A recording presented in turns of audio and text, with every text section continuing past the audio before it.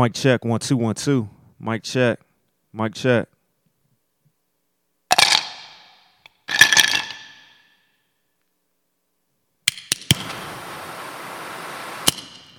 It's a Taste to Consider podcast.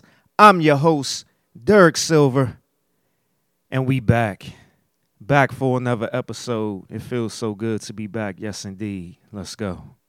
Hey, what's happening? Brother, what's up? This is a big party, man. Yeah, I can dig it. Solid. Right on.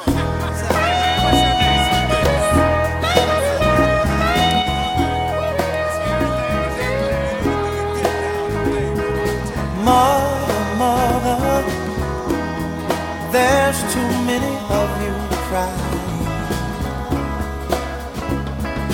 Brother,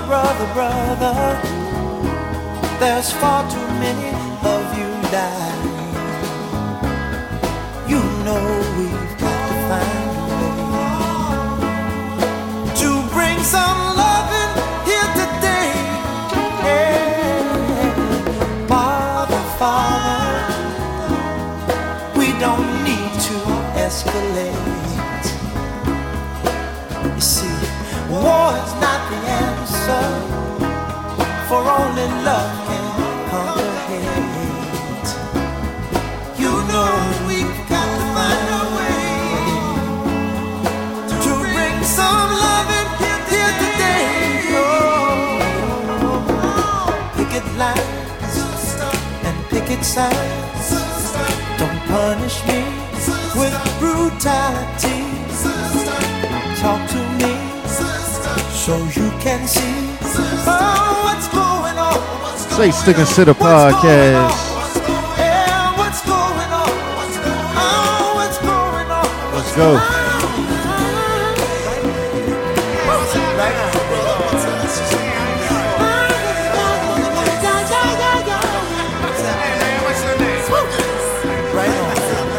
Taste to Consider podcast.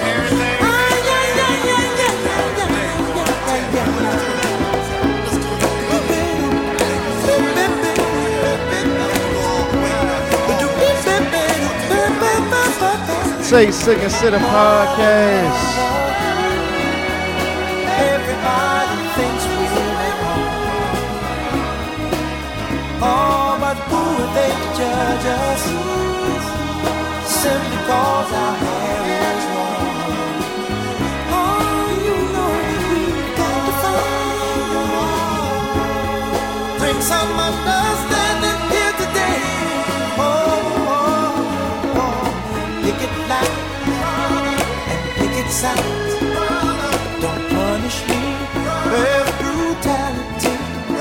Come on, talk to me so you can see what's going on.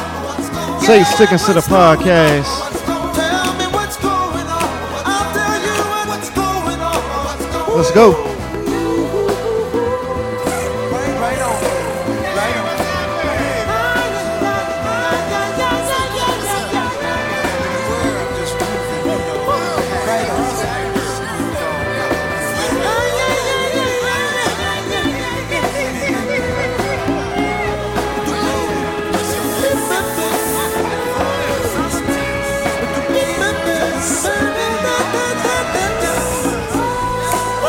Taste to Consider podcast.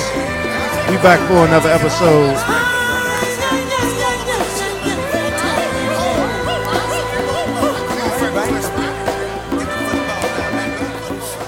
Taste to Consider podcast. We back for another episode. The late great Marvin Gaye. What's going on? Yes, what's going on in the world today? Whew, man, it's a lot. Yes. It's a lot. We back for another episode. Taste to Consider podcast. Yes, indeed. I went back and listened to the last episode that I recorded. Lenses. And yeah, every time I take a break from recording, I always feel off. And I always mess up something. I'm not in the groove of things. Because I'm a as much as I'm a free spirit person, I'm definitely have routines, and recording this podcast is a routine for me. So if I'm take a week off or whatever, it doesn't feel right to me. It doesn't feel right. I don't think the the recording, the episode was good or anything like that. Like even last episode, I forgot to say what cigars was smoking, what drink I was having. I was just all over the place. But when I went back and listened to the episode was good, and I got great feedback from it too. So appreciate all the feedback that I got from it. Shout out to Dope Black Pods on Instagram for sharing that episode. Lenses, I appreciate them. Thank you for that. Appreciate everybody who responded to the episode, sent me feedback. Yeah. We back for another episode, man. And I was pre-gaming and stuff before the episode, as I usually do. And I came across a post on social media. This shit is crazy, man. Like, what world are we living in, man? Like, Pop Smoke, the rapper Pop Smoke, his grave site, he's in his casket is in the mausoleum.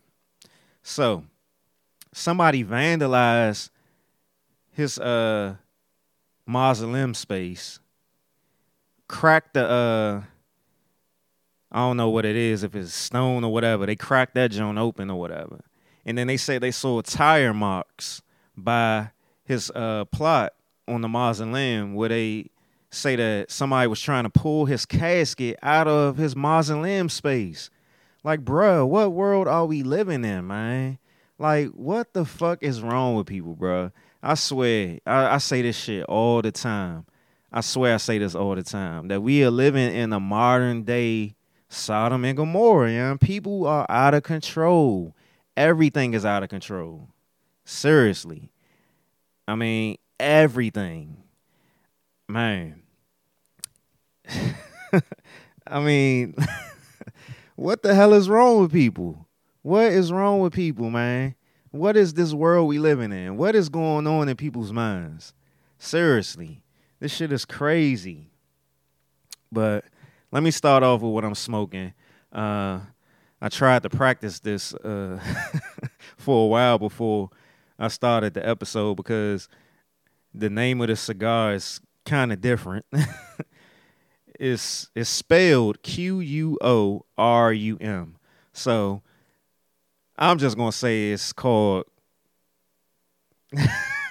I don't even want to say it because I'm all mixed up now with... I done tried different pronunciations of this word for the cigar, so I ain't even gonna try. I spelled it out for you. It's by J.C. Newman Cigar Company, but yeah, it's spelled Quorum, and that's the cigar I'm smoking. It's a good cigar. I got this joint for like $2. Yeah, I got this from $2 from Total Wine. It's a good cigar. It's not strong at all.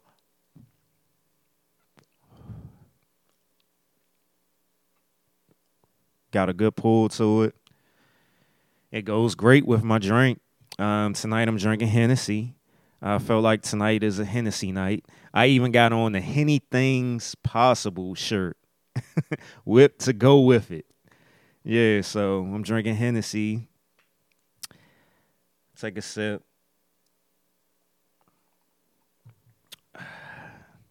Yeah, so I'm back for another episode, man. Let's go ahead and get into it. Let me pull up my stuff. So let me start off with, I talk about everything on this podcast, and that's what a taste to consider is all about. I give you a taste of everything, and that everything has to do with everything that I am into. You know, I'm a very analytical person. I'm a researcher by nature. I'm just into everything. I read a lot. I research a lot of things. I'm into everything. So we are in the pre-shadow phase of the Mercury retrograde. Yes, Mercury retrograde is coming up, and we are now in the pre-shadow phase of Mercury retrograde. Mercury retrograde will officially start September 27th to October 18th. And I've talked about Mercury retrograde a lot on this podcast. When it comes up, I talk about, the things that it affects. It affects communication, travel, electronics. So be careful about the conversations that you're having during Mercury retrograde, even the pre-shadow phase and the post-shadow phase of Mercury retrograde, because that energy still lingers around. So be careful about your communication during Mercury retrograde, arguments, certain important conversations, contracts that you're signing and stuff like that. Be careful with that. Also, expect travel delays, expect some type of issues with electronics, because that shit really happens during Mercury retrograde. It really does. I've had plenty of instances where I've had some issues around those things with Mercury retrograde, and I forget, and I have to remind myself, damn, I shouldn't have been having this conversation. Well, damn, my TV just went out of nowhere after just buying it. This is Mercury retrograde. I should have bought that warranty when I first bought the TV.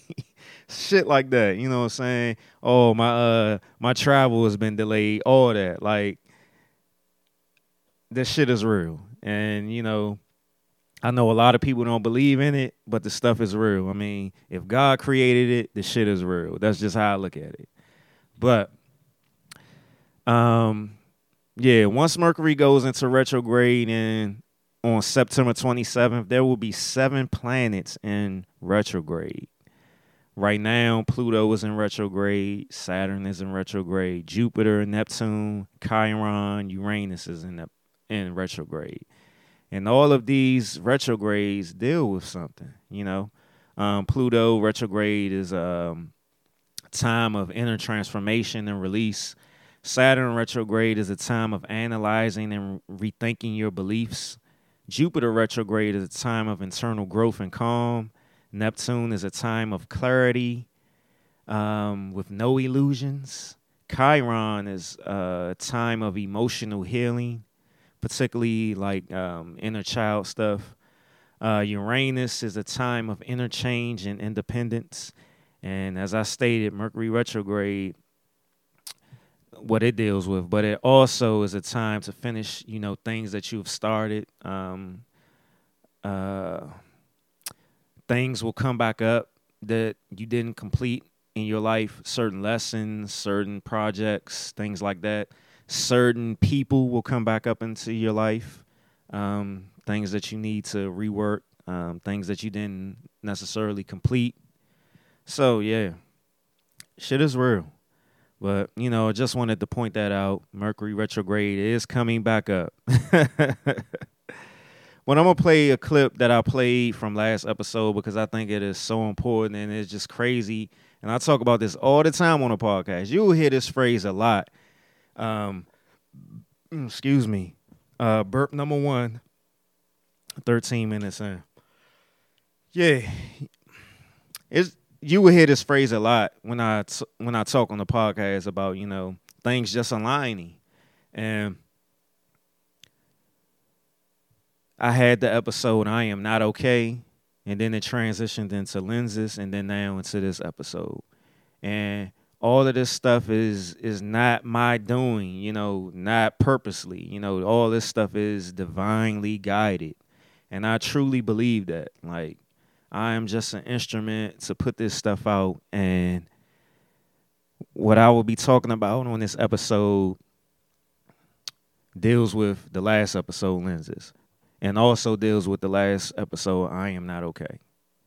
So I'm going to play this clip again because I believe that it is very important to this episode and a lot of what's going on today. So here we go.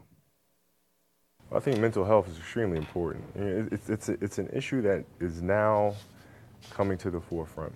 But in the past, it's been an issue that's been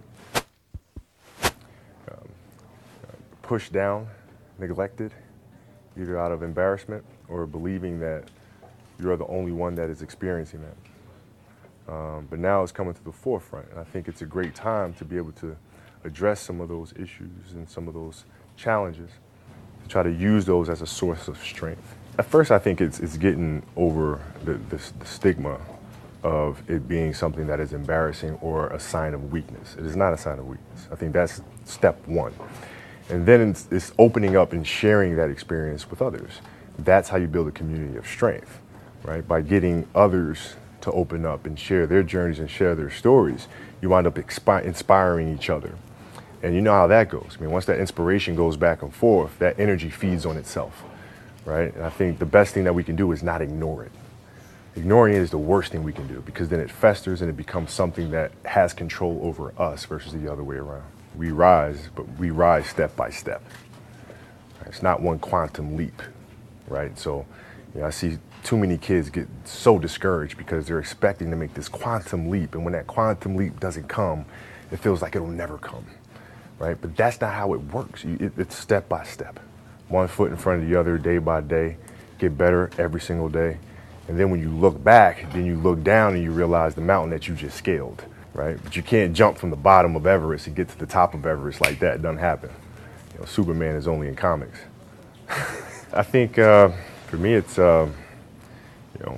mental health is a challenge that we need to accept, not ignore. Accept the challenge. If we accept any other challenge that's presented in front of us, mental health is no different. So let's face the challenge individually, but understand that we're facing that challenge collectively. Yes, indeed. That was the late, great Kobe Bryant. Played that clip again because September is Suicide Prevention Month.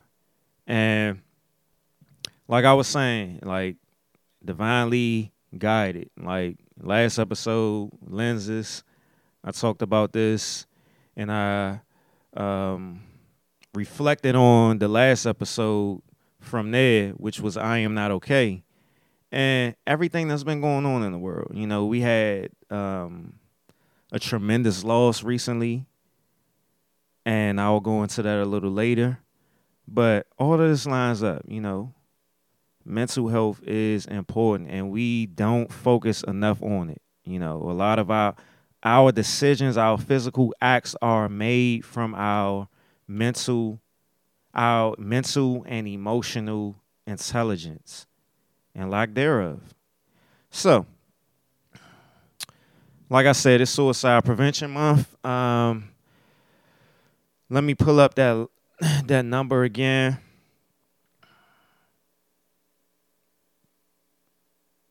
I was supposed to have it ready, and I didn't, just like last episode. The National Suicide Prevention Lifeline is 1-800-273-8255. Once again, the National Suicide Prevention Lifeline is 1-800-273-8255, and it is available 24 hours a day. So, what are some of the warning signs of suicide? Let me go through this. I might repeat some of the signs, but that's cool. Talking about wanting to die or to kill themselves. Looking for a way to kill themselves, such as searching online or buying a gun. Talking about feeling hopeless or having no reasons to live. Talking about feeling trapped or in unbearable pain. Talking about being a burden to others. Increasing the use of alcohol or drugs. Acting anxious or agitated, behaving recklessly. Sleeping too little or too much. Withdrawing or isolating themselves. Showing rage or talking about seeking revenge. Displaying extreme mood swings.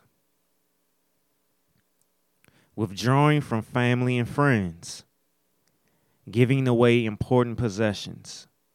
saying goodbye to friends, family, putting affairs in order, such as making a will, extreme risky behaviors, i.e., reckless driving, extreme mood swings, suddenly changing from very sad to very calm or happy, talking about wanting to die or wanting to kill themselves, talking about feeling empty, hopeless, or having no reason to live, talking about feeling trapped or feeling that there are no solutions, feeling unbearable emotional or physical pain, talking about being a burden to others. Now, right here, what I'm going to read next is just some other tips for people that you feel are having suicidal moments or issues. It says, ask, are you thinking about killing yourself? It's not an easy question, but studies show that asking a loved one or colleague if they are suicidal does not increase suicide or suicidal thoughts. Reducing a loved one's access to highly lethal items or places is an important part of suicide prevention.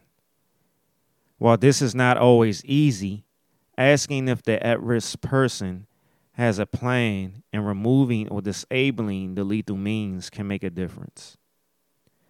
Listen carefully and learn what the individual is thinking and feeling. Research suggests acknowledging and talking about suicide may reduce rather than increase suicidal thoughts. And of course, I already spoke about the National Suicide Prevention Lifelines, 1-800-273-8255. And there is also a crisis text line number. You can text silence to 741-741.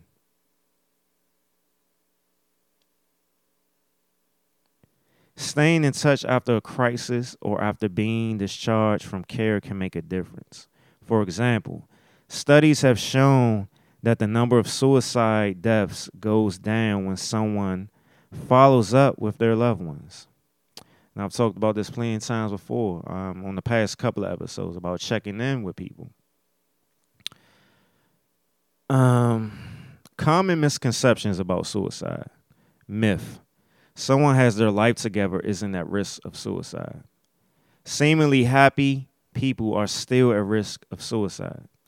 On the outside, someone can appear to have it all: a great job, a healthy family, an active social life, a beautiful home. We look at them and think they're doing great. Life is wonderful. Our thoughts do not always match our actions. Myth. Suicide only affects individuals with a mental health condition. Many individuals with mental illness are not affected by suicidal thoughts, and not all people who attempt or die by suicide have a mental illness.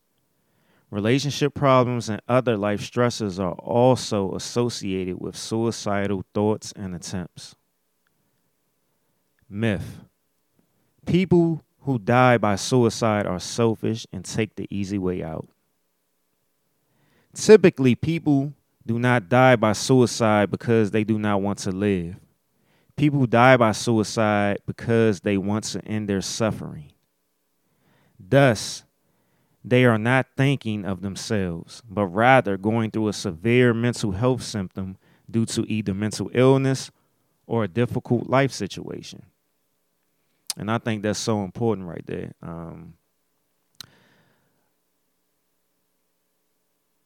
A lot of times, like it says, people commit suicide and they don't necessarily have a diagnosed mental illness.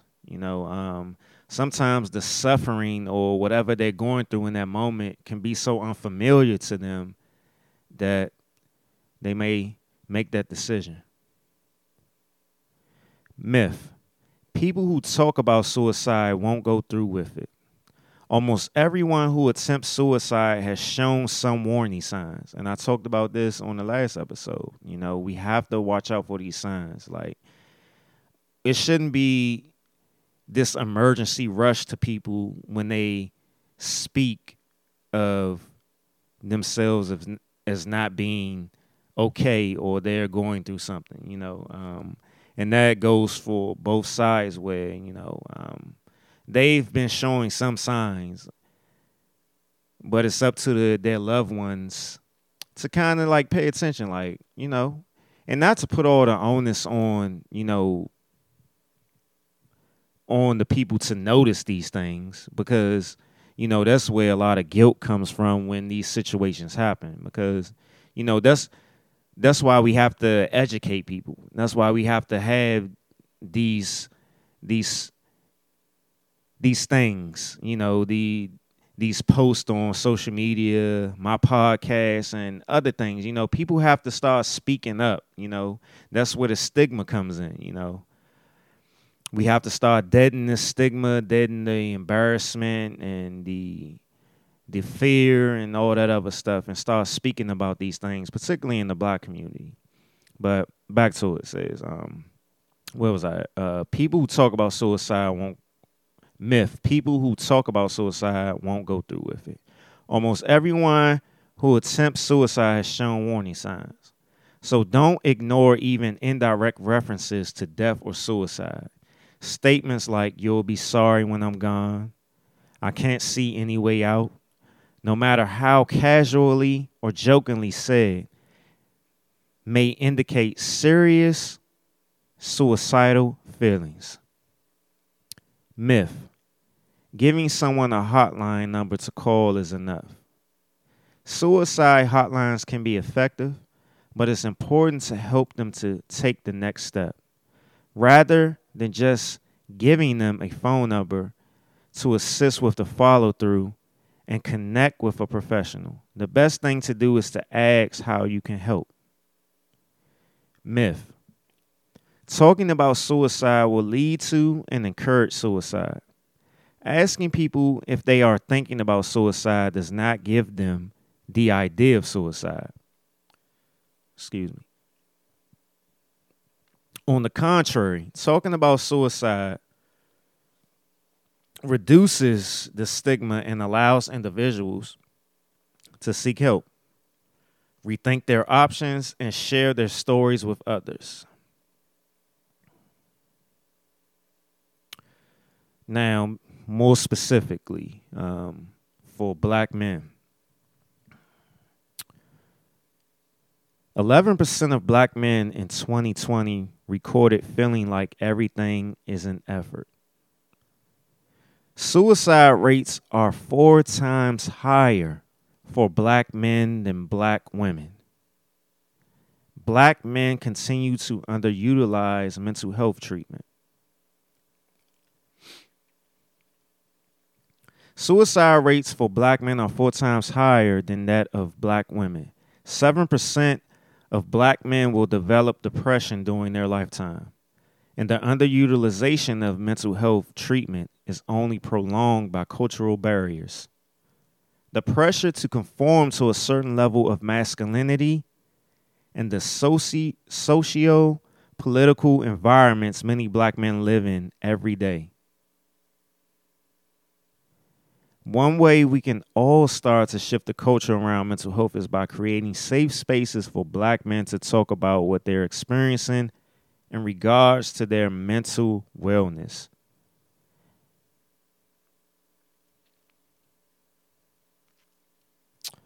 Yeah, it's real out here.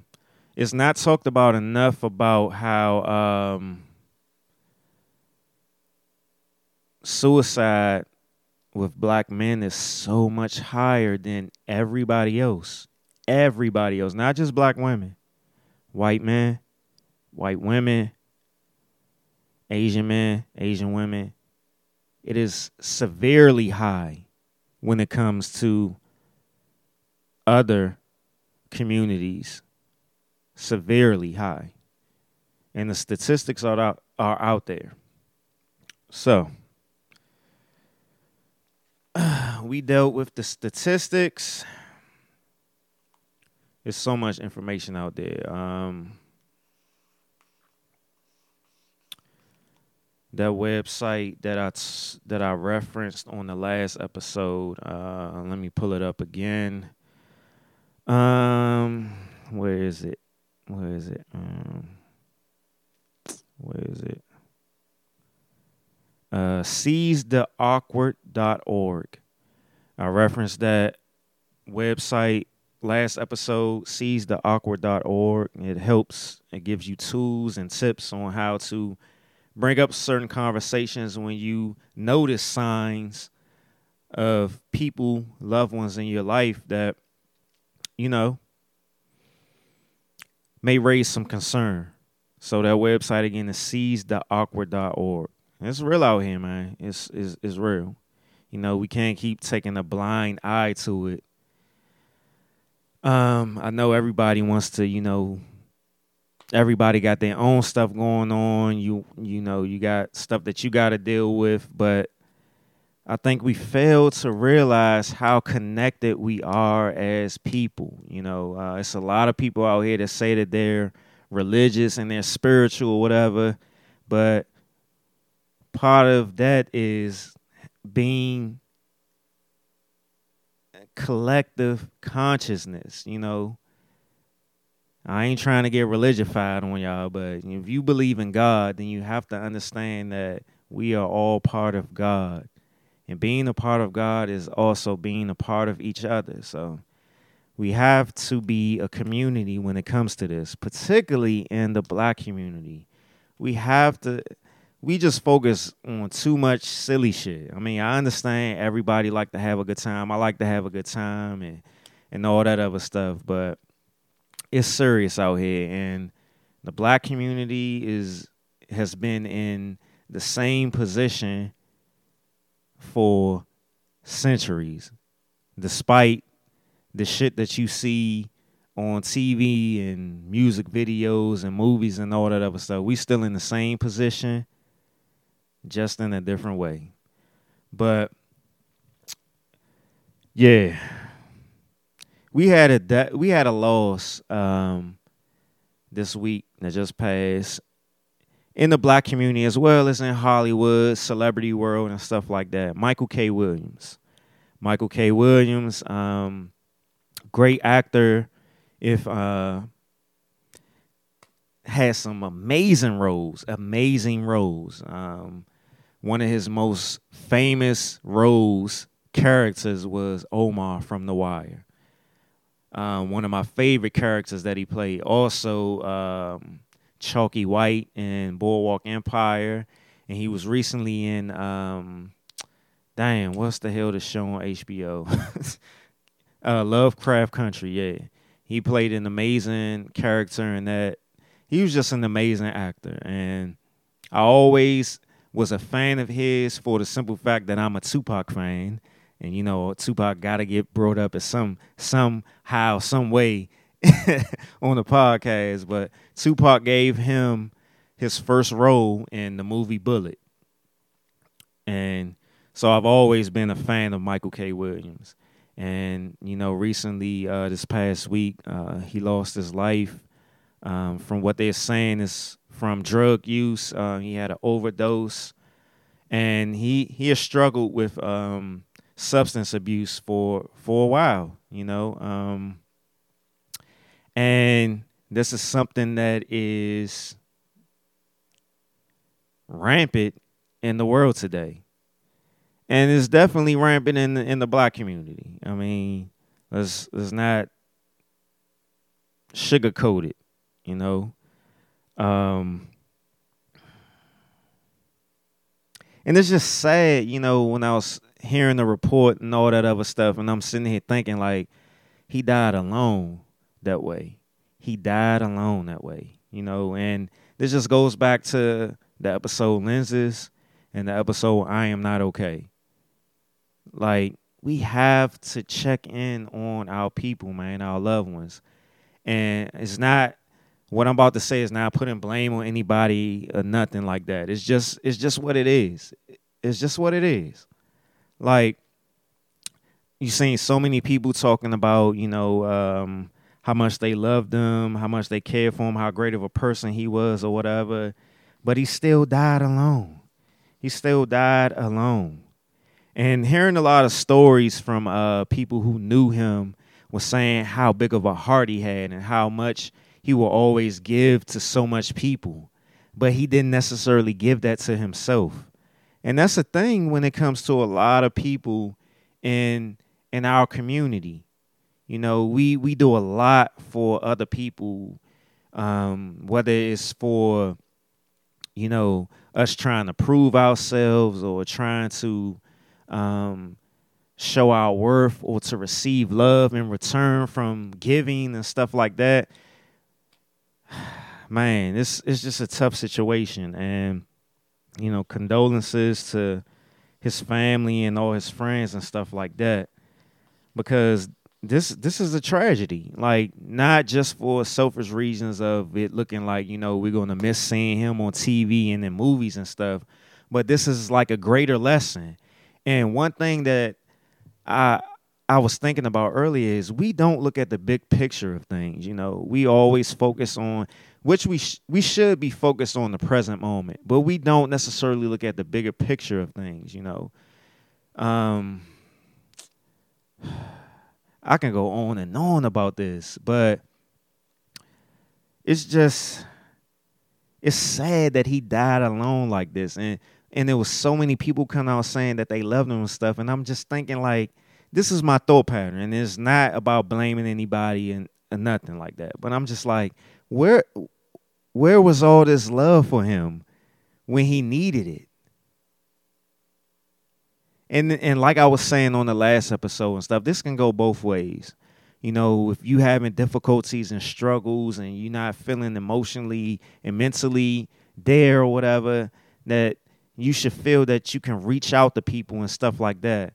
But we don't feel that way because, as I stated, like when I did the episode, I'm Not Okay. You don't want to look like you're a burden to people. You don't want to seem like you're a wounded dog, or you don't feel necessarily there's a safe space for you. And when you're always the giver, you don't know how to be anything other than that. So I was just thinking, like, substance. We don't talk enough about substance abuse, and we only look at substance abuse as the foundation of something happening, as opposed to it's starting from our mental and emotional capacity and what's going on there first that led up to the substance abuse, that led up to this point in our lives where we feel like we needed something to make us feel better, or to take the pain away, or to take that suffering away.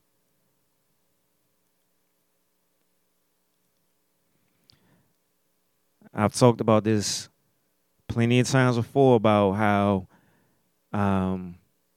with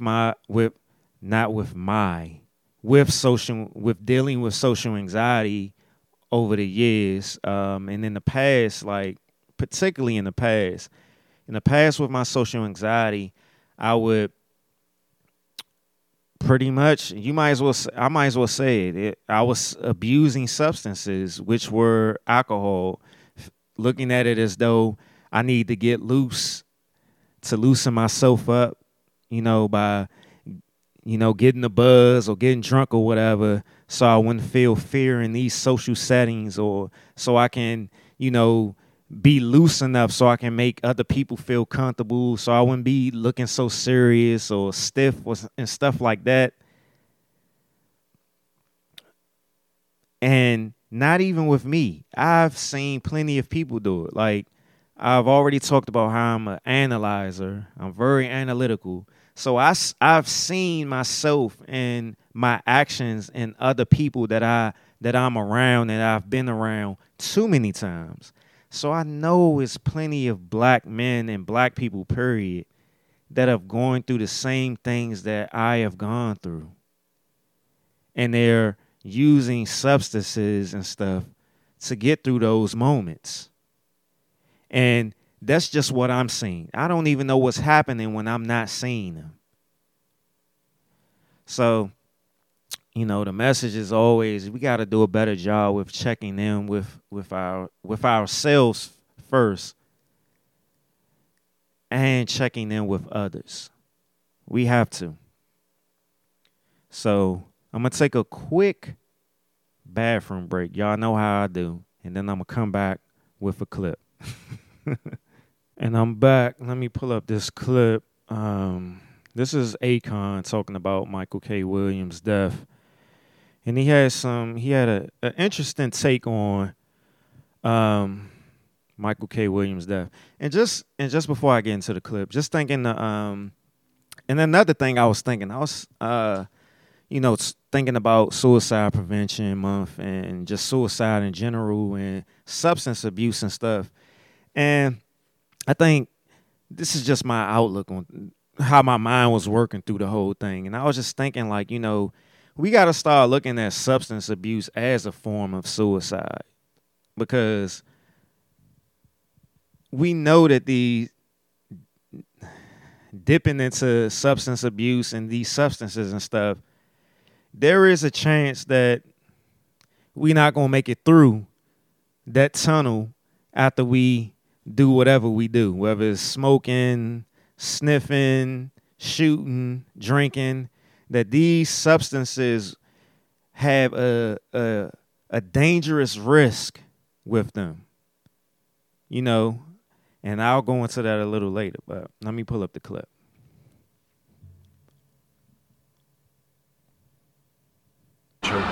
No, dude, the famous and the rich go through more issues than the poor. When they say more money, more problems, that's a real thing. Yeah. It's a real thing. So we got to check up on each other, man. Make sure everybody's sound. State of mind is intact. Family's good. And we figure it out. Me personally, I would advise anyone who's on any kind of drugs of that nature, man, to just let it go. There's other ways to cope with issues and challenges in your life besides drugs and alcohol. And can I just ask, since you said that you've always been drug-free, what do you do to famous and the rich or No, dude. Yeah, that was Akon talking about Michael K. Williams and, rich and poor and stuff like that. And I know a lot of people had issues with what he said. And I didn't necessarily take an issue with what he said. I understood what he said to a degree. I'm not rich or famous in the terms of, money. But I can see where he's coming from. I can see things definitely being amplified while you are rich and famous. In terms of, family and friends looking to you to take care of them and stuff like that. You having an extra burden on your back to take care of people, and people, looking to you to help them and to save them, so to speak, and stuff like that. But when it comes down to it, we're all human, so we all have issues. So I can't necessarily say one way or the other that one is worse than the other. I think everybody has problems, everybody has struggles, everybody has difficulties, and you can't take away none of that from a person, because you don't know how their mental is perceiving it, how emotionally that is affecting them, and physically that is affecting them. We can sit here and say, well, I got a house, I got a car. Yeah, my material situation isn't as dire as a homeless person or a person who may not have a house or a car or stuff like that. But the mind is so strong. The mind is so strong that you just can't quantify how big a situation is for a person in their head. Our thoughts shape our reality. Our mental state shapes our physical reality. I mean, the times that I was depressed, that I was struggling with my depression and anxiety and stuff, I was in college, I had a car, I had a job and all that other stuff. You would think, that's what people was thinking before they knew. They was thinking I was cool, had women after me. I had a job. I was in school. I had a college degree. Even when I was out of college, I had a house and stuff like that. But in my mind, I didn't see it that way.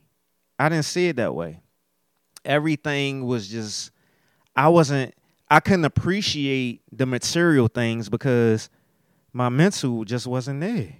It wasn't. Being sad, feeling like you're not loved, you don't have no worth. Looking in the mirror, people will say all day, oh, Derek is very attractive or whatever, but I saw myself as unattractive. I saw myself as not being good enough, And that's where the mind is very strong, and people just don't take that serious. I mean, they don't. And I talked about, I don't know if it was the last episode or the episode before that, but the times that I was having panic attacks, and I was in the hospital, and people telling me, oh, just cheer up and all this other stuff. I'm like, that's the audacity. You got a good life. Life is good and all this other. You shouldn't be thinking that way. That is, yeah. I wish I could have thought that way back then. I wish I could have. I think a lot of times people think people who are dealing with depression and anxiety and stuff like that, that is just an easy, come up. I could just climb up out the hole and I'm good. It ain't that way, because when you've been conditioned and programmed and indoctrinated in a certain mindset, that's where you are living. That's where you are living. I'm going to give y'all a homework assignment, man. Just, if you've never seen The Matrix, even if you have seen The Matrix, just watch it again. Like, a lot of people, a lot of quote-unquote conspiracy theorists, people always talk about how, The Matrix is really a documentary. And it's funny because the new Matrix trailer just came out.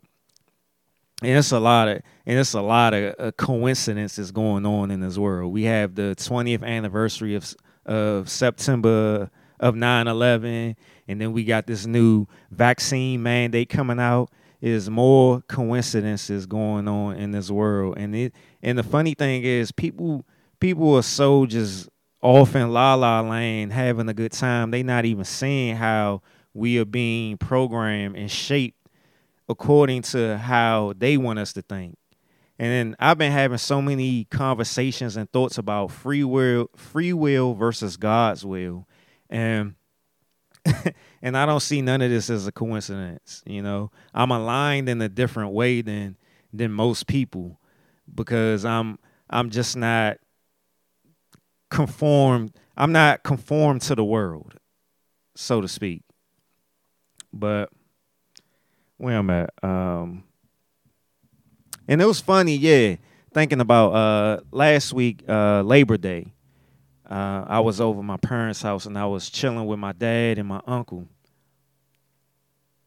And my dad, he was asking me about, certain guys that I was friends with. And he was asking me, how they doing and stuff like that. And I was saying to him, I was like, I don't know, I ain't talked to some of them in a minute, And these the people that he was familiar with, people that, I grew up with in the neighborhood and stuff like that. And he was saying to me, this is what I was telling you back in the day. He was like, when you get older and stuff, certain relationships, fall off and stuff. And certain people separate from you, or you separate from certain people. And, people just don't do the quote unquote family thing no more. He was talking about, because we was sitting there frying fish and stuff. And he was talking about, he was like, see, we over here frying fish, I invited people over and stuff like that, but who you see over here? Nobody.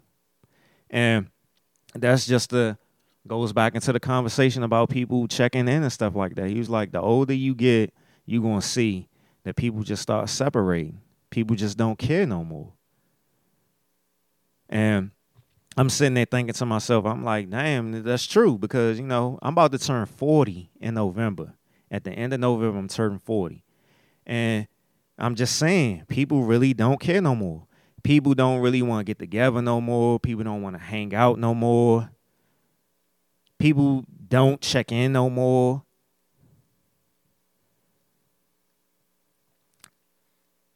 Where are your loved ones at? Let's go for family and friends. Where are they at? Where are they at? And you sit here, you see a lot of times you hear guys talk about bro this, bro that. That's my brother, friends and all that other stuff. Women, ladies, it's always different with women, you know. Women typically hang out. Well, I can't say that. I'm just looking from the outside, and so I'm not even going to go that deep into speaking about that. But from my side,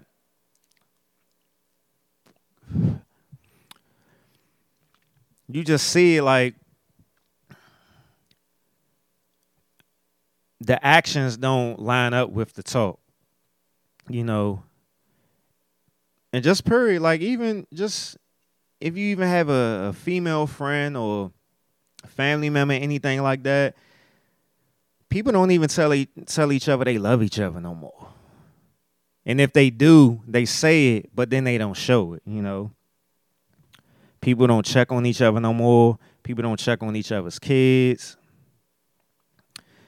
People struggling in silence, you know, people dying alone. We've had too many, I've talked about on this podcast too many times about 50-year-old black men dying in the past, this year alone. Too many black men dying in their 50s. In their 50s. I'm about to be 40 years old. So I'm 10 years and a couple of months removed from being 50. In my 50s. I couldn't imagine that. Couldn't imagine that. And black men are already susceptible from looking at it as they don't have anybody to go to. They don't have any safe spaces and stuff like that. And they're not doing anything constructive to deal with their feelings and stuff like that.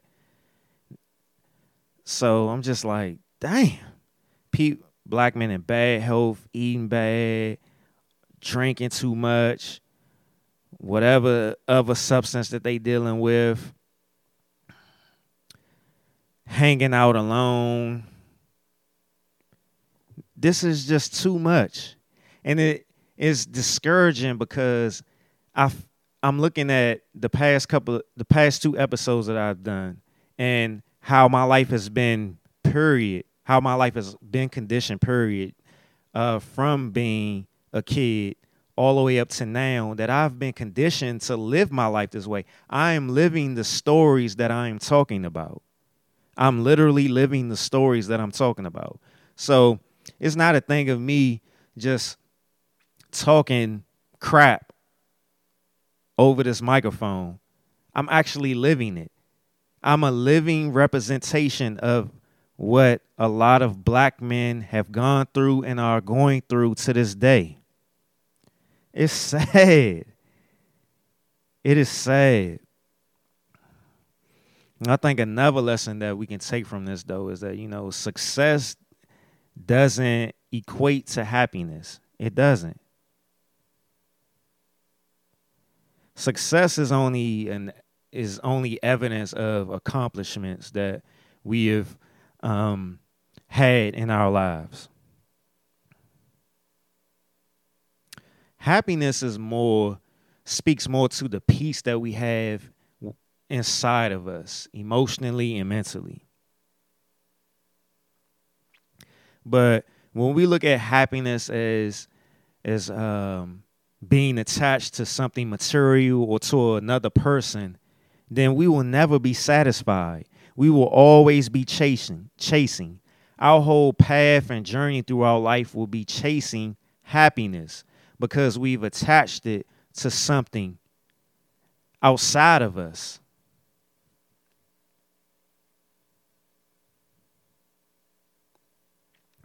And when we talking about substance, that's a substance within itself. When people dealing with them substances, alcohol, drugs, or whatever, and what I just talked about, materialistic things or people and stuff like that, you're chasing gratification. You're chasing instant gratification. You're chasing instant satisfaction. You're chasing the high. You're chasing the high. A lot of people, and something that I've done a lot in my life,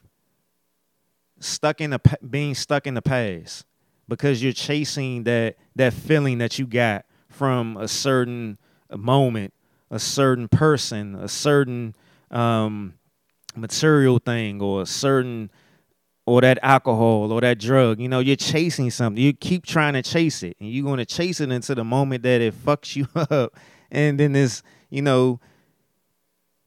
you done.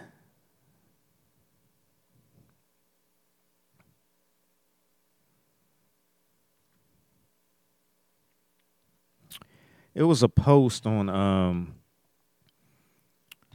Instagram.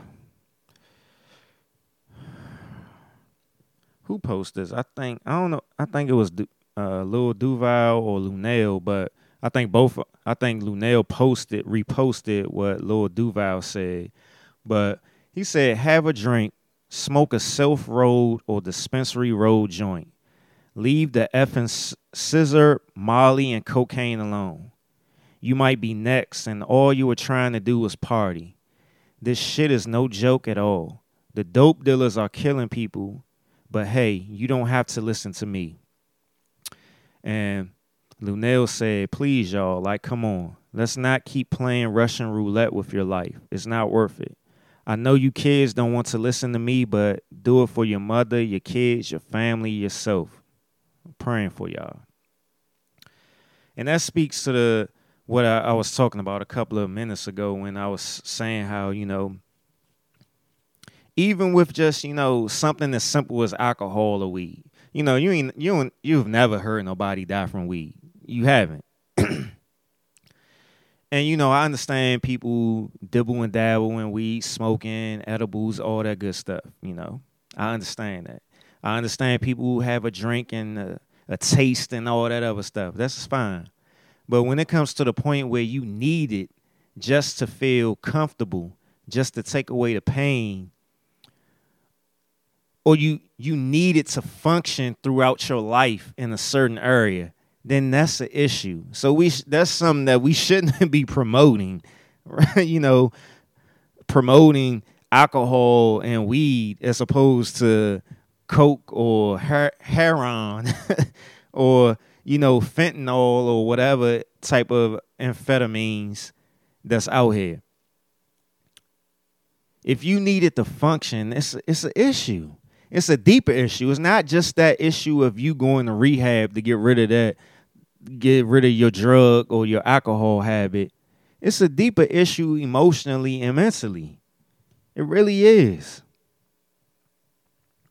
And like I said, it's outside of just the alcohol and the drugs. There's other things that people use for substances, sex, material things, and even people who always staying busy. There is a such thing as high functioning depression and anxiety. People who have to stay busy 24/7 so they don't have to sit down and deal with their problems. I talked about this when this whole pandemic started, that a lot of people were going to have to sit down and deal with shit that they never deal with. Why do you think that when we was shut down and dealing with this pandemic from the jump that all these divorces happened? Because people actually had to sit down and deal with their significant others and the shit that was going on.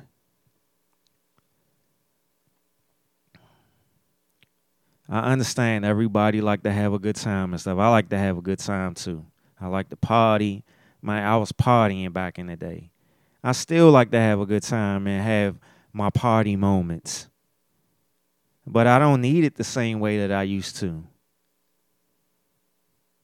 It's so much to the point now where, like, outside of that or whatever, some people can have their substance can be love. They're chasing love. They're chasing, I talked about trying to get that substance being another person, chasing love from people.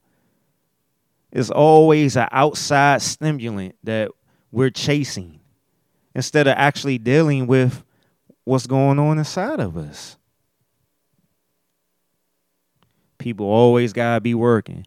People always gotta be out, never sitting in the house and stuff like that. Excuse me, I'm sorry. All that stuff is trauma responses. Fear-based distractions. These are distractions. We have to slow down. We have to slow down and actually see what's going on with ourselves and how the outside world is affecting us and how we are depending on the outside world to get us through it.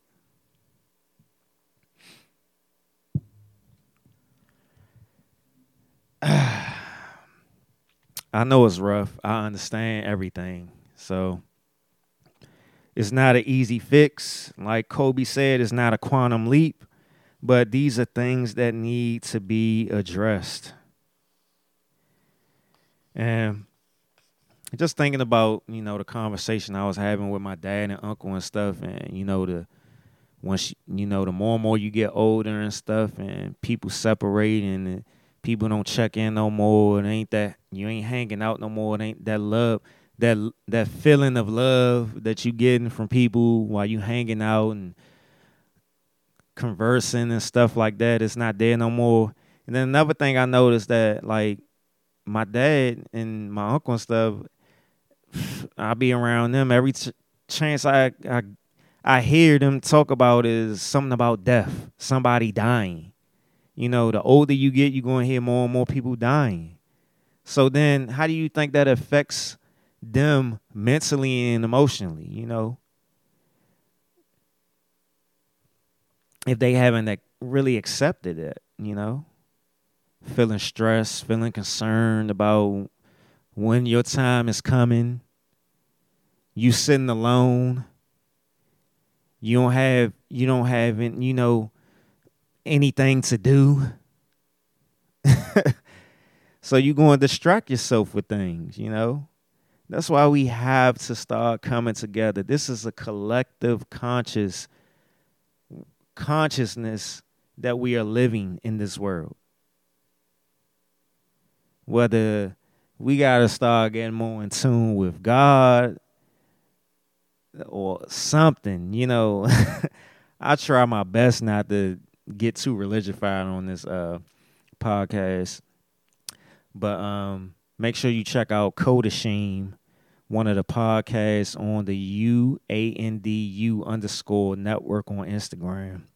I forgot to shout them out in the beginning of the podcast, but make sure you follow UANDU_ network on Instagram. Check out Code of Shame podcast. And yeah, man. It's tough out here. I definitely understand. This you know what I'm saying?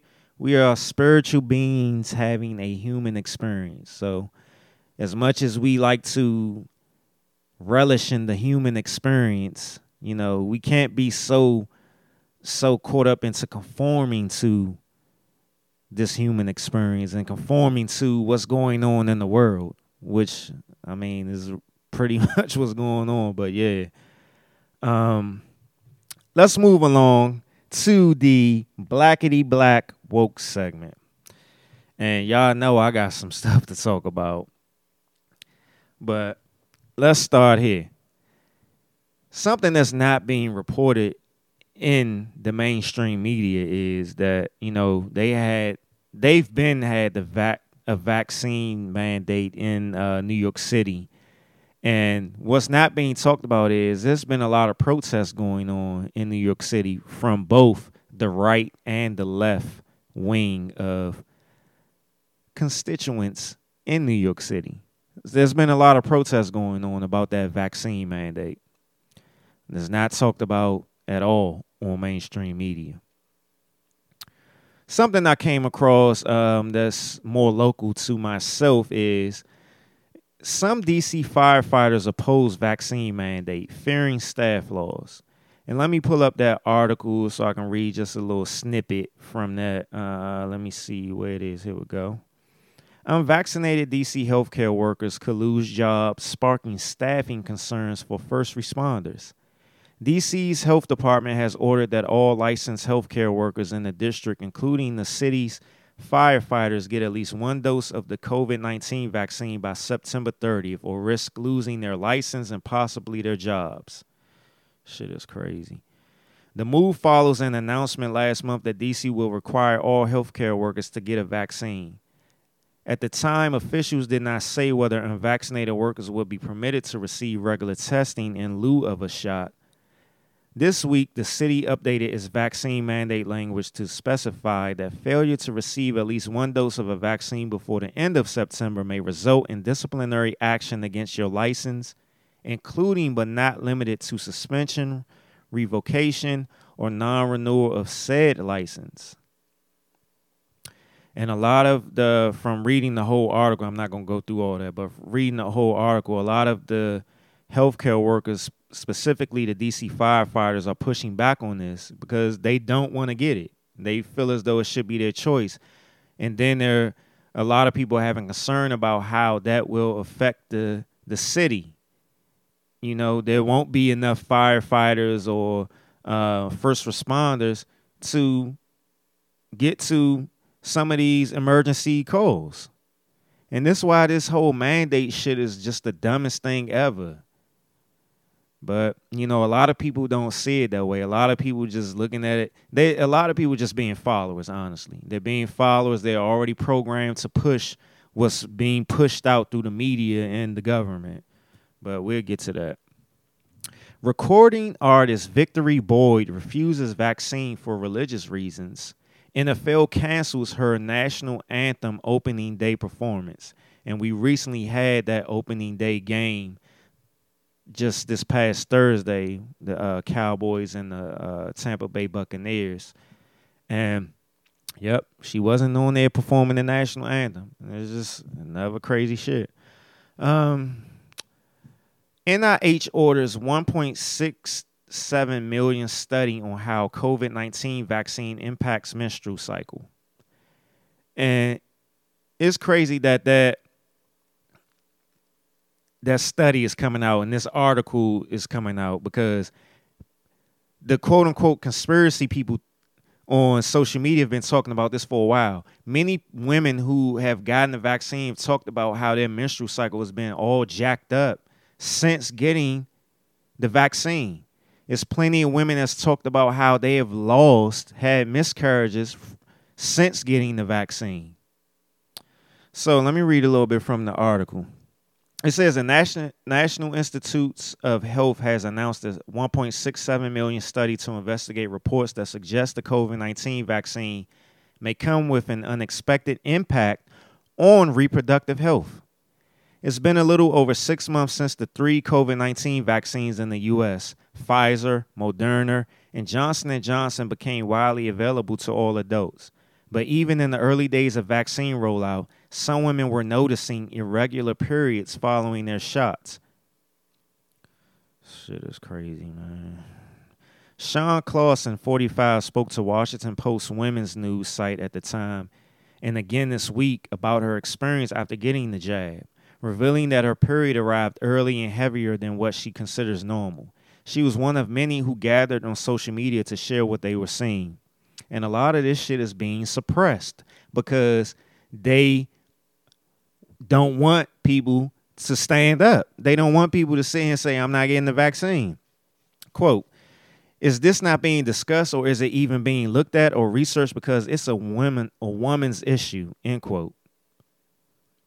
It would appear that the NIH heard Clausen and others' reports as they announced on August 30th that they intended to embark on just such research, aiming to incorporate up to 500,000 participants, including teens and transgender and non-binary people.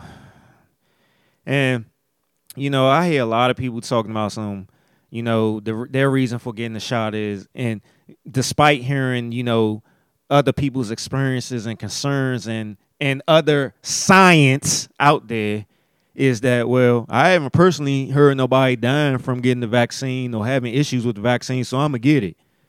Now, I say this every time. I'm fine with you getting the vaccine. You do whatever choice you feel you need to do.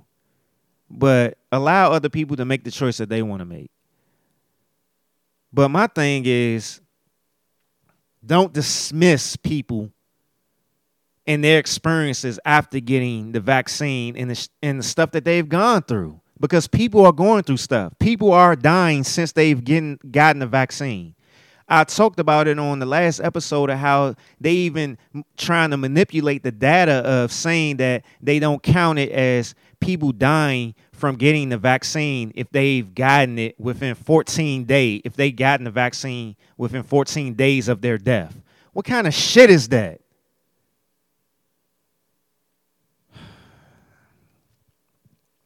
I'm going to play this clip that I came across.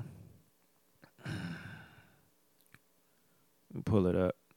This is the West Virginia governor, Jim Justice. I'm going to play this clip.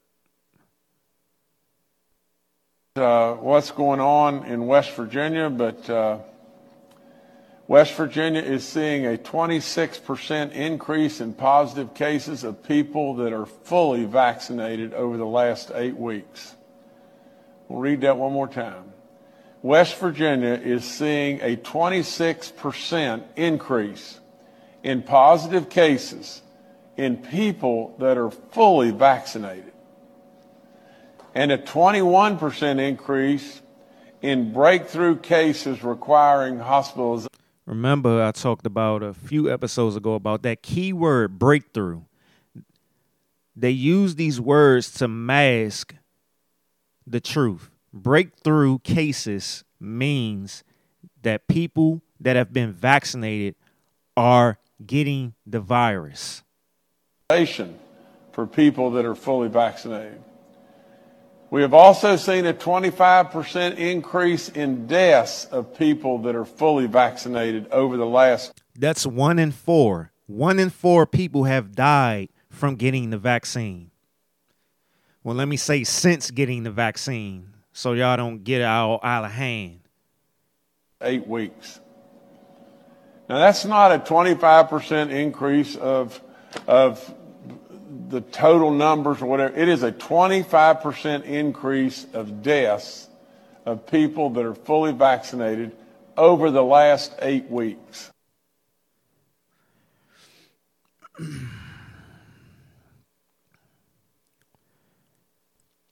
World Health Organization chief urges a halt to COVID booster shots.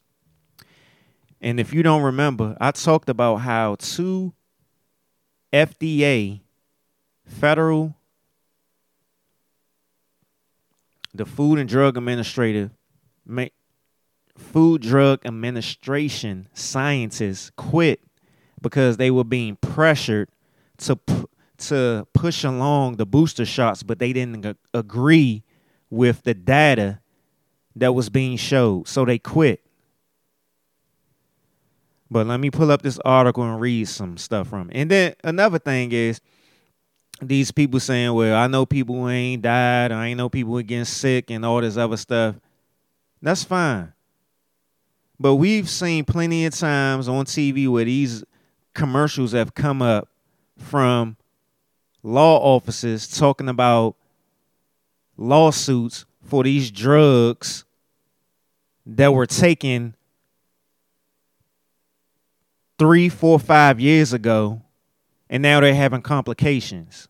This vaccine is going directly into your bloodstream. This is a COVID-19 SARS is supposed to be a respiratory disease, but they're giving you a vaccine in your bloodstream. This doesn't add up. It doesn't make sense. You don't have to be. Let me pull up this article. Where is that? Where is it? Damn, did I accidentally delete it? Damn,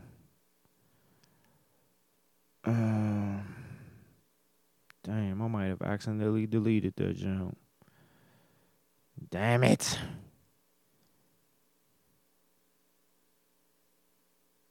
Yeah. Moving along. World Health Organization's Dr. Tedros, quote, "For now, we do not want to see widespread use of boosters for healthy people who are fully vaccinated." Why are they saying that? But why is the government pushing this? The United States government has straight been bypassing what that World Health Organization has been saying lately, particularly when it comes to the booster shots. And why is that? Because of money. This shit is a money play. It's no coincidence that all this shit is going on around the same time that 9/11 is going on. Whether you're a conspiracy theorist or not, the shit is out there. It's like they're not hiding this. They're not hiding this because they know people are too programmed and too weak to fight or to to question anything. All this shit is a money play. 9/11 was a money play. Sacrificing all those lives for money. And they doing the same thing with this. Same thing.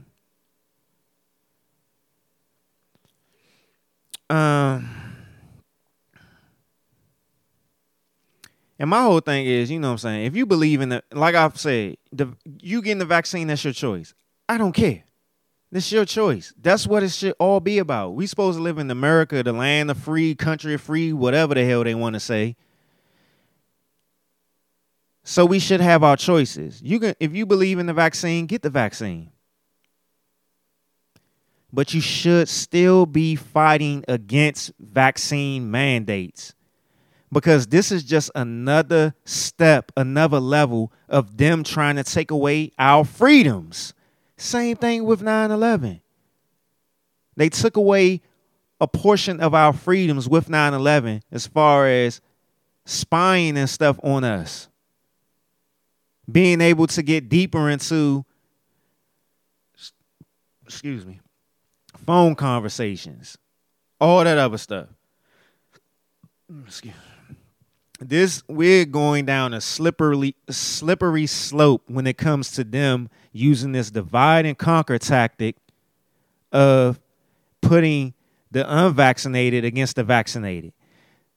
Y'all president sat there and said on Thursday, talking about this is a pandemic of the unvaccinated. Like, this is no different from Nazi Germany. This is like, you can look this shit up. And the crazy thing about this is Hitler got his idea for his tactics from the United States of America. And just taking everything aside, if Trump was the president and he was doing this, people would be having a fucking fit. People would be having a fucking fit. Y'all own vice president, Miss Chucks and Pearls, said while Trump was still president that she is not going to get no vaccine that Trump is promoting. She said this. Man, y'all would be out there in pitchforks if Trump was still the president and he was trying to make a vaccine mandate. Man, y'all gotta wake up, bruh. Shit. Oh, man. We about to be walking around this junk, having to carry a card or an app in our phone to prove that we was injected by a drug to go into a grocery store to receive medical care and to have a a quote-unquote free life. Man, this shit is crazy, bruh. I swear, people worship fear more than they worship the Most High. Moving along. Boys more at risk from Pfizer jab side effect than COVID, suggests study. And let me pull up that article.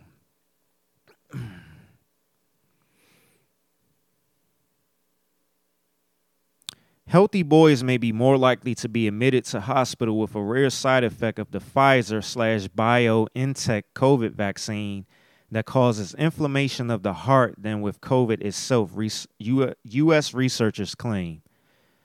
Their analysis of medical data suggests that boys aged 12 to 15 with no underlying medical conditions are 4 to 6 times more likely to be diagnosed with vaccine-related myocarditis than ending up in hospital. I probably fucked that word. than ending up in hospital with COVID over a 4-month period. Most children who experienced the rare side effect had symptoms within days of the second shot of Pfizer/BioNTech vaccine, though a similar side effect is seen with the Moderna jab. About 86% of the boys affected required some hospital care, the author said. Shit is crazy. Oh, boy. All right. Well, let's get to y'all man Biden, who came out and is requiring all federal workers of the executive branch to be vaccinated, except the White House staff. Boy, man, this is tyranny right here, man. This is some tyranny. And I'm going to say it again. The people who made the choice to get the vaccine, this mandate still affects y'all, because at some point in time, something is going to come up, because it's giving them the power to do whatever they want. It's going to be something that you oppose next, that they're going to have the power to mandate or get away with, because y'all freely are following behind the government's words of going against people who are choosing their God-given right to not get something that they don't want. I got a clip for y'all. Let me pull that clip up.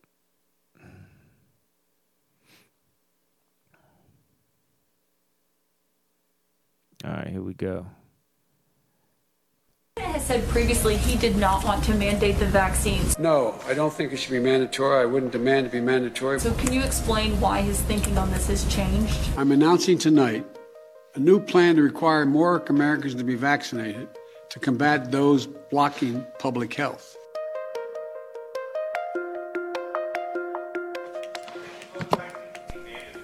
No, I don't think it should be mandatory. I wouldn't demand to be mandatory, but I would do everything in my power. Just like I don't think masks have to be made mandatory nationwide. I'll do everything in my... Y'all might even say masks shouldn't be mandatory. This was back in December. He said masks shouldn't be mandatory or the vaccine be mandatory. But his numbers and his polling started going down. So, you know, there's always deeper shit to it. But people don't want to see it because they out doing whatever they want to do, partying, and they get to travel now and stuff like that. Let me stop. Power as the President of the United States to encourage people to do the right thing, and when they do it, demonstrate that it matters.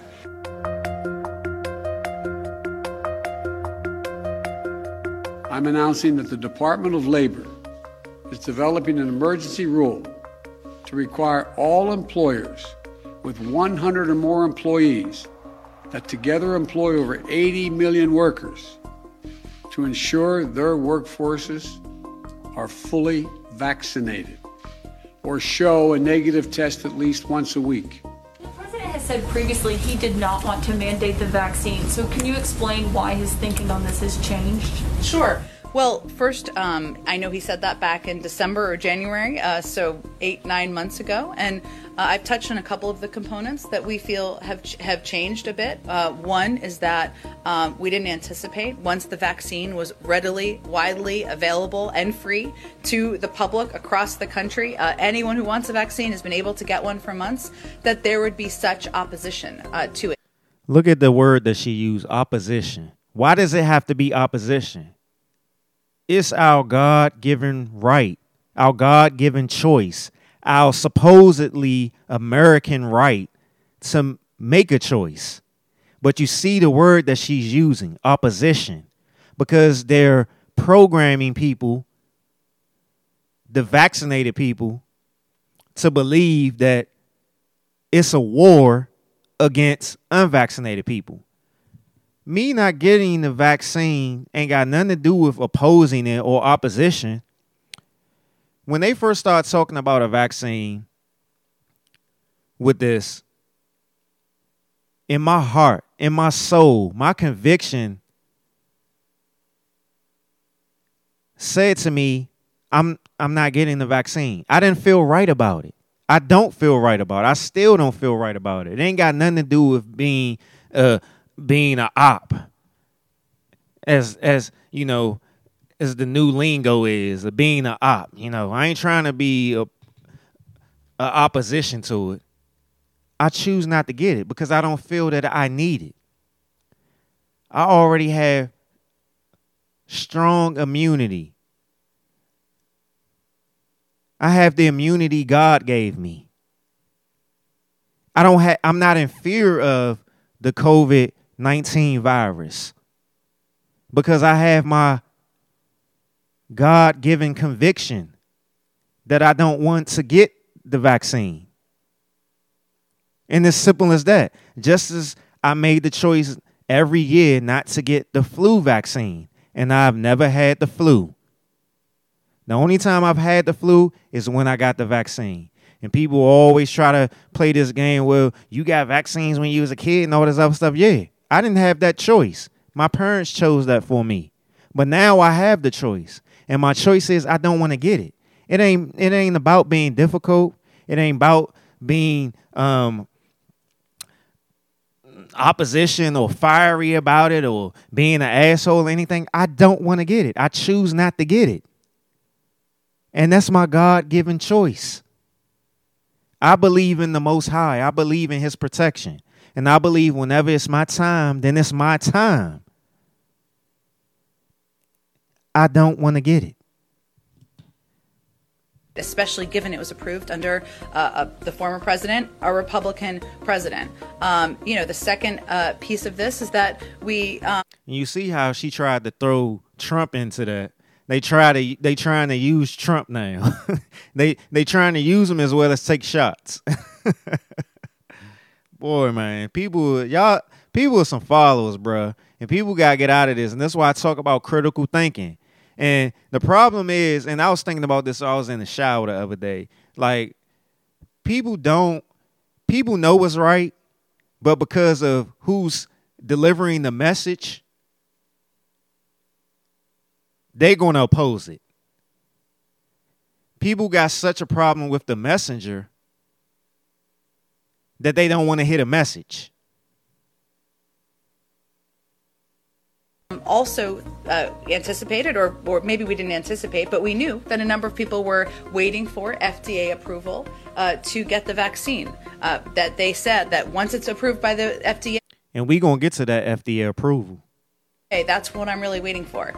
There were more people who were vaccinated in August than July, but there are still 80 million people who are not vaccinated.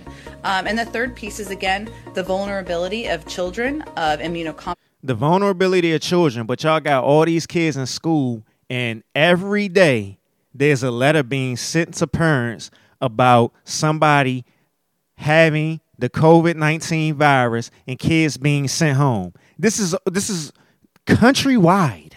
Countrywide. I've heard so many parents talk about how they've gotten a letter in the mail about somebody getting COVID and their kids having to come home, or they got to be on the lookout for a symptom or something. Bullshit. Critical thinking. critical thinking. But people was just so entrenched in believing what somebody else tells them. People don't want to think for themselves. People just fine with other people thinking for them. And that's why we will always be dealing with some shit, particularly in the black community. Compromised and other to the given the transmissibility of the Delta variant. We've always been open to and taking steps that were going to save more lives, protect more people, and that's exactly what yesterday's announcement is a reflection. I'm asking you, please watch the. Sorry about that, but yeah, it's crazy because if you go look up the numbers for if you go look up the numbers for the survival rates of unvaccinated versus vaccinated, despite what they keep talking about in the mainstream media and stuff, natural immunity has a better effective rate than vaccinated people. This for getting the virus, despite what they're telling you. This is what I'm talking about. People keep speaking what they hearing as opposed to doing research for themselves. People don't want to think for themselves, man. People's arguments is always something that they hear as opposed to actually doing some type of research or reading for themselves. Where I'm at, let me see.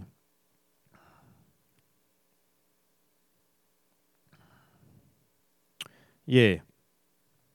Y'all boy Fauci had to do, he had to testify on the Hill recently, and it was found out 900-page document was leaked, and it talked about how he was untruthful about the virus, COVID-19 virus being created. It says Wuhan lab documents show Fauci untruthful about gain of function research. And let me read what gain of function means. Gain of function research is medical research that genetically alters an organism in a way that may enhance the biological functions of gene products. This may include an altered pathogenesis, transmissibility, or host range, i.e. the type of host that a microorganism can infect. So, basically, what's been going on is the COVID-19 virus came from a bat, came from an animal. But the United States funded research, the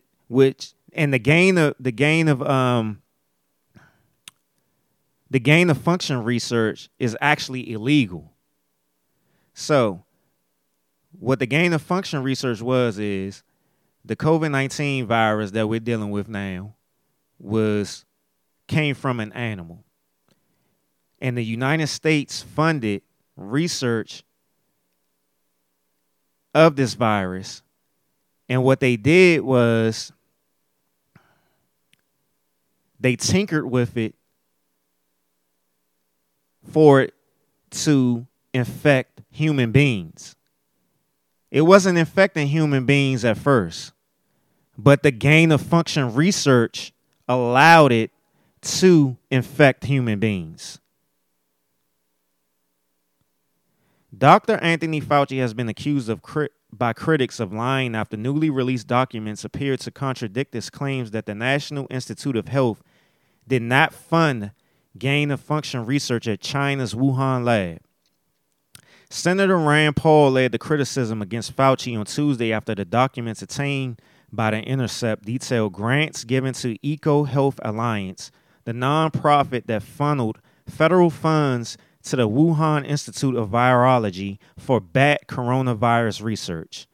Included in the trove of documents is a previously unpublished grant proposal that EcoHealth Alliance, which is run by Peter Daszak, filed with Fauci's National Institute of Allergy and Infectious Disease.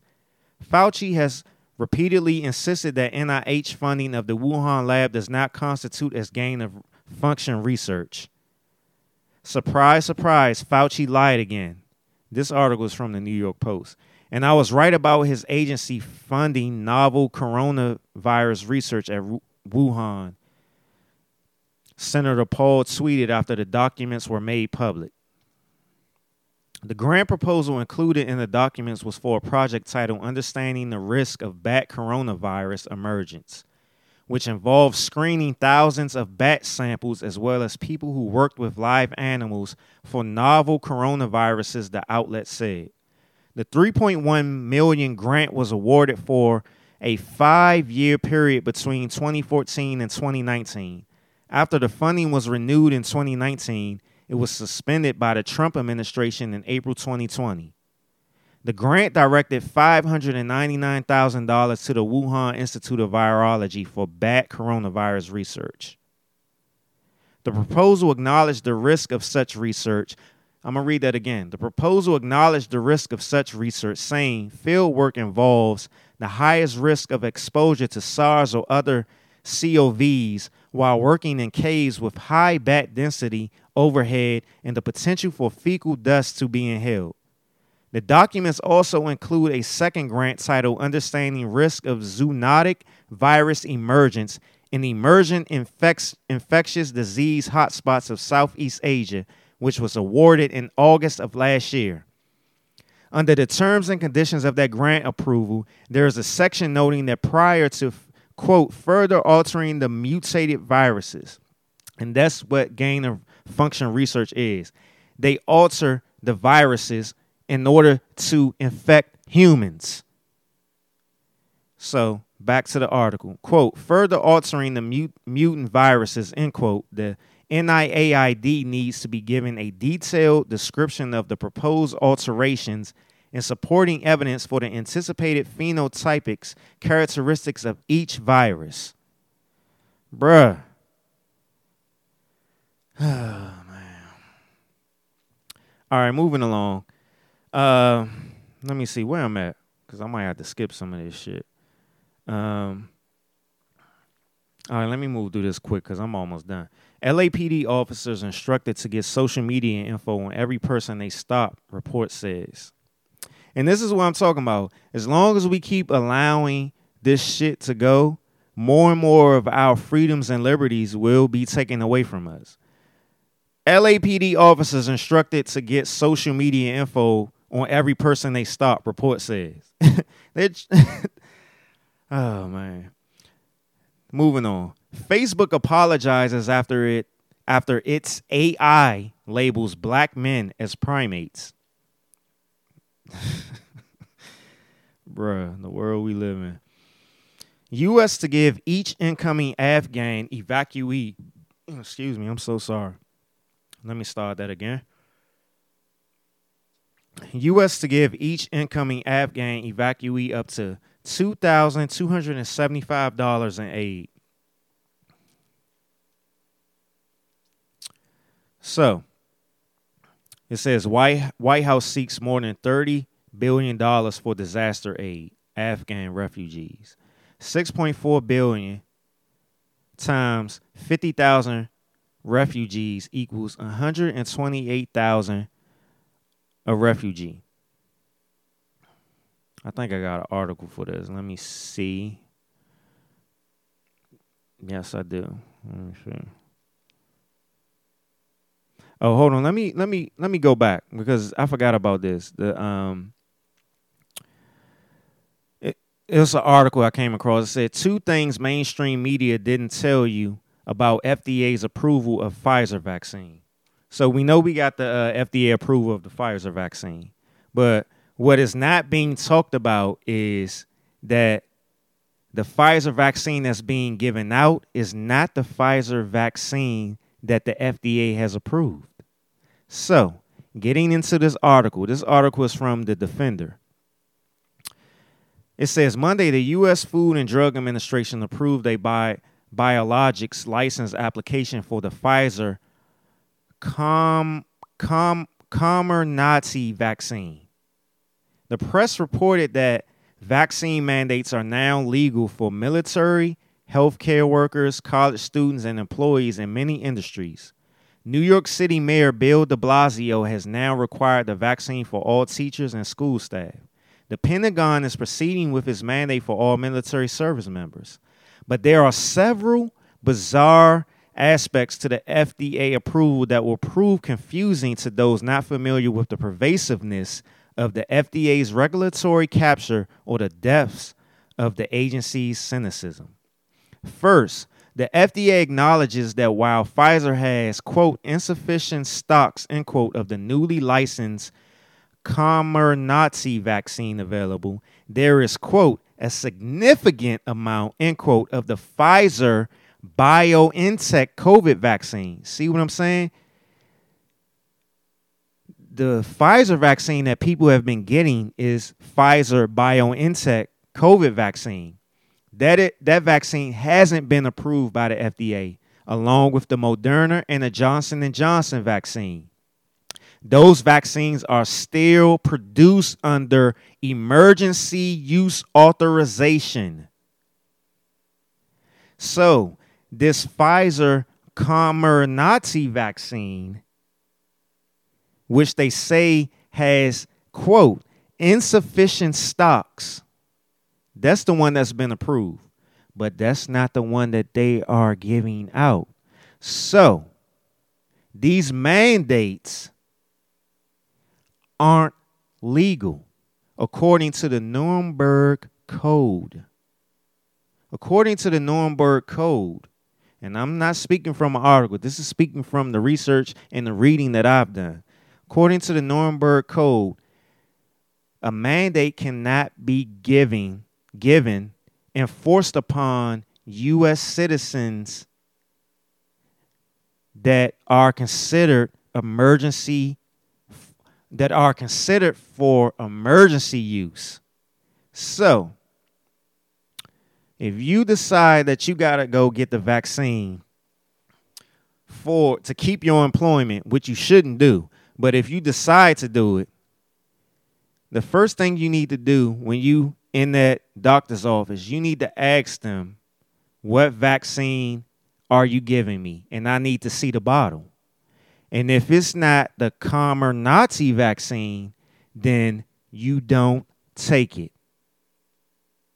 Because the other 3 vaccines are not legal under that mandate. And I'm gonna leave it at there. You can do the rest of the research yourself. But getting back to that Afghan stuff, it says White House seeks more than $30 billion for disaster aid Afghan refugees.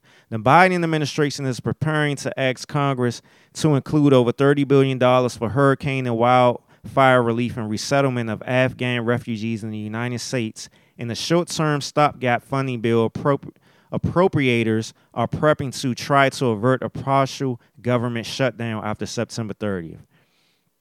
And this is how they sneak a lot of that shit in for other people,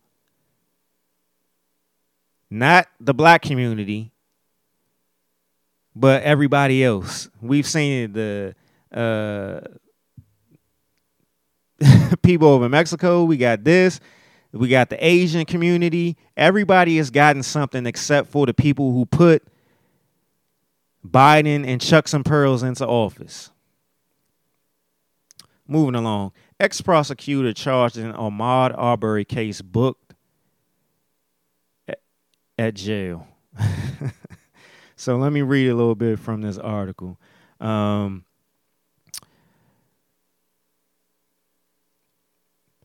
former prosecutor charged with misconduct for handling of the Ahmaud Arbery case was booked at a Georgia jail on Wednesday and released. Former Brunswick Judicial Circuit District Attorney Jackie Johnson turned herself in Wednesday morning at the Glenn County Jail. County Undersheriff Ron Corbett said, jail records show she was released on her own recognizance, meaning she did not have to pay a cash bond. A grand jury indicted Johnson, 49, last week on a felony charge of violating her oath of office and a misdemeanor count of obstructing police. Johnson was the area's top prosecutor when 3 white men chased and fatally shot Arbery last year. The indictment alleges she used her position to discourage police from making arrests in the 25-year-old black man's killing. And this is where white supremacy comes in play. We can't trust none of these white people in these positions of office. Police, judicial, government, presidential, vice presidential, none of them. We can't trust them because we've seen too many times where these people are white supremacists and they stay on code of white supremacy.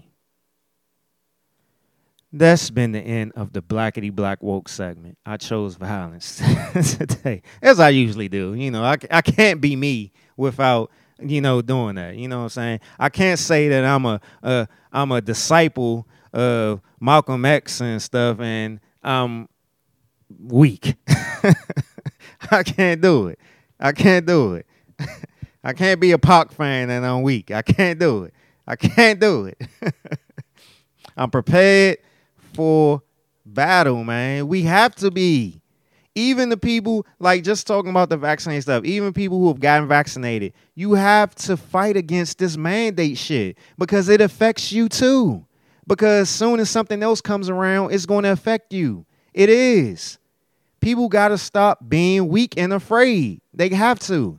You can't say that you're a follower of Martin Luther King, Nation of Islam, Black Panthers, believing in your ancestors, bigging up black excellence and all that other stuff, and you being afraid and going along with shit. I'm prepared. I'm prepared to be fired. I'm prepared for all of that. I'm just saying. But moving along to the movie and TV reviews, let's start with Vacation Friends. I forgot to mention this on the last episode, but Vacation Friends with this movie was funny as hell with Lil Rel and I'm just thinking about certain shit while I'm thinking about it. Lil Rel was in it. Dang, the woman from Insecure, her name Eve. What's her? Damn, I forgot her name. Dang, what's the hell her name? Yvonne Orji and my man John Cena. Yeah, Yvonne Orji, John Cena, Lil Rel. Man, that movie was funny as hell. There was a lot of people in it. Lynn Whitfield, Anna Horsford, Robert Wisdom from The Wire and other stuff. Man, that movie was funny as hell. It's on Hulu, but if you got a Fire Stick, you can find it. That movie was funny as hell. I recommend it. If you want a good laugh, that shit was funny. Another movie that I watched was Malignant. I watched that last night. It came out in the theaters and on HBO Max. That movie was awful. It was fucking terrible. It was supposed to be a scary movie, but that shit was awful. I watched that show on Netflix, Clickbait, that everybody was talking about, and that joint was good. And man, I swear, catfishing is serious. It's funny because I've been catfished twice. I've been catfished on social media and a dating site. Yes, a dating site and social media. People was using my pictures, my name, my likeness on social media and a dating site. Crazy. And that was just in this year and last year. Shit is crazy. But yeah, I ain't gonna give no spoilers, but it's basically about catfishing. But that's all I'm gonna give you. But it was a good show. And it's crazy because it's only supposed to be a limited series. So I don't think they're gonna have another season after this. But yeah, it was good.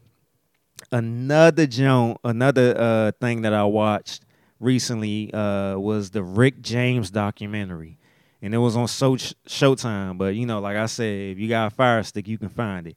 That Rick James documentary was good as hell.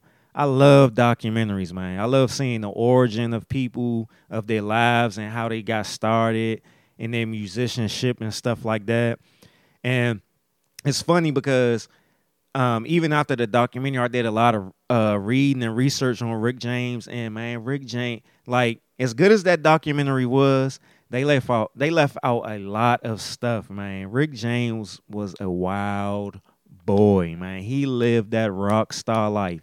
And he's another guy that died in his 50s alone. Man. I got a clip. I'm gonna finish the episode off with this clip. And it just ties into everything. Well, not everything, but most of the stuff I've been talking about tonight in the past couple of episodes, period. And I just thought it was interesting. And it opened my mind to some things and had me, go back and reevaluate, or not reevaluate. Yeah, reevaluate to a degree and reflect mostly though on, my life as a man, as a black man, and other men and black men in my life. So I'm gonna play the clip. I think mental health is extreme. Oh, that was the wrong clip. Sorry. There Y'all know I be having them slip ups, but here we go.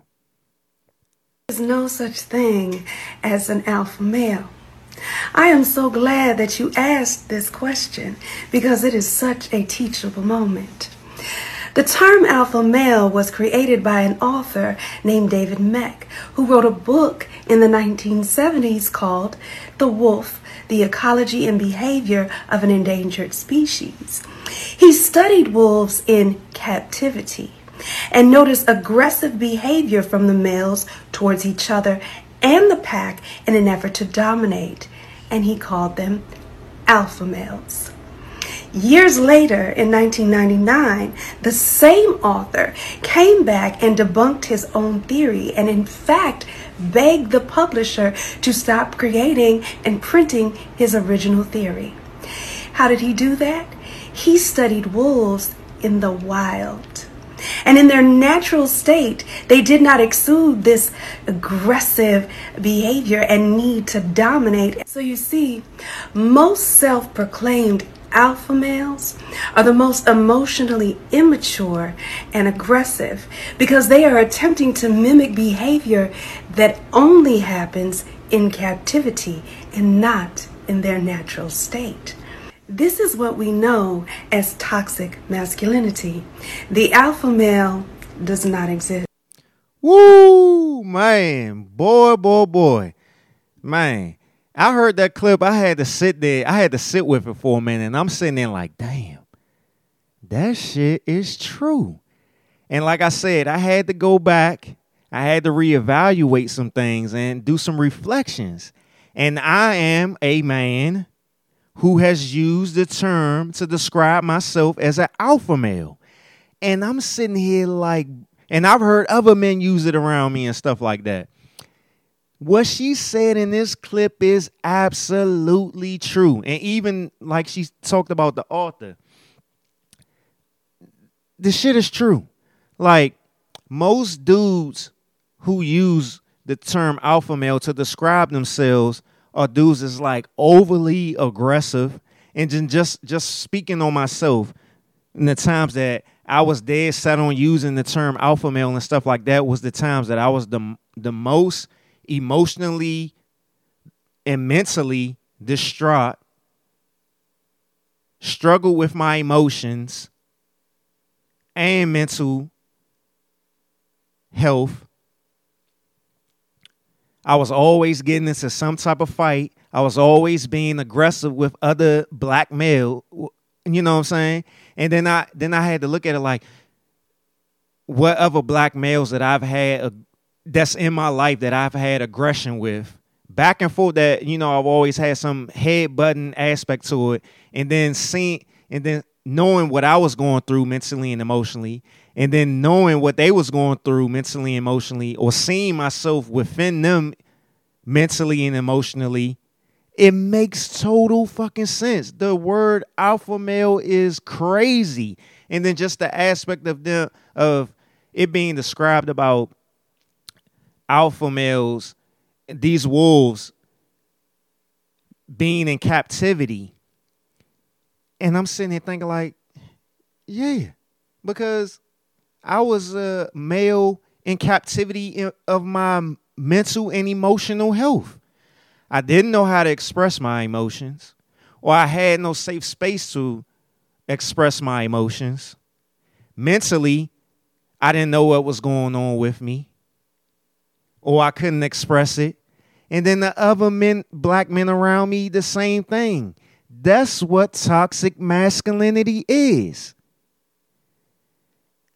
I've brought it up a few times in the past couple of episodes about emotional intelligence. Emotional intelligence is something that I've been big on the past couple of years since I've been in therapy, and I've actually had to deal with my emotions as far as identifying them, processing them, and expressing them.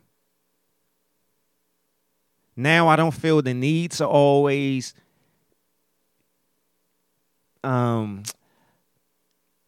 say the things that's bothering me in terms of conflict. I can have I got much more peace in my emotions. I can let certain things go. But I still come into situations where I deal with men who aren't emotionally intelligent or still having their struggles, where everything has to be about beef, or, if I got a problem with you, I need to get it out type stuff like that. You know what I'm saying? Stuff just doesn't bother me the same, or I don't need to get it out the same way. But this is crazy, and I think needs to be a bigger conversation. So I'm going to have this, I might bring this up again on the next episode, but I think this needs to be a bigger conversation about this alpha male mentality and toxic masculinity. Because just in the terms of how she brought everything up, and the author did, about the captivity aspect. And a lot of black men are in captivity emotionally and mentally. Internally, we are in captivity because we don't have safe spaces to express ourselves. We don't know how to express ourselves processing wise, and we don't know how to identify that shit. So a lot of us out here, granted, there's certain men who are just naturally leaders, and I'm naturally a leader. And there's some men that are followers, not in the negative term, but in the term of playing their role. Every man has, emotionally and mentally intelligent man knows when to separate and when to identify the moments when they need to be a leader and a follower. But with this alpha male stuff, with this banging up against your chest and, I'm this and I'm that, you can't do this to me and all this other stuff, when it comes to men and even women, that is toxic masculinity, because they are in captivity internally with their mental and emotional health. And I'm going to end the podcast here. This is a Taste to Consider podcast. I'm your host, Derek Silva, and we had another great fucking episode. Yes, indeed. Check out A Taste to Consider podcast on Instagram, A Taste to Consider on Instagram, A Taste to Consider.com I was about to say on Instagram, A Taste to Consider.com online for the merchandise. I will be having some new merchandise coming up in the fall, so look out for that. Check out greatest.i.am.blog on Instagram. Greatest I Am blog online. greatestiamblog.com online. Yeah, man. I feel great. This was a great episode. I always end it with a song. Check out UANDU_network on Instagram. All the podcasts on there. Taste to Consider podcast, Unprocessed Knowledge, Separate the Two, Code of Shame, Reservation for 2, 3 stars, 2 bars. Man, we out here working. Let's go. About to end it with a song. What's this song about to end it with? Let me pull it up. Damn, I was supposed to have that ready. Where is that? See, I'm messing up. Oh, here we go. Where is it at? Here we go. In this podcast, episode 27 of season 3, If My Homies Called Tupac, man. Each and every black man out there, I understand. I love you. Each and every black woman out there, I understand and I love you. We got to continue to come together and stop with this divide. I know I talk a lot from the man's point of view, but it's definitely not about a divide. It's about understanding, inspiring. I know some things will be triggering and stuff, but that's all a part of growth. But I'm on the side of black love. Black love equals black power. If My Homies Called Tupac.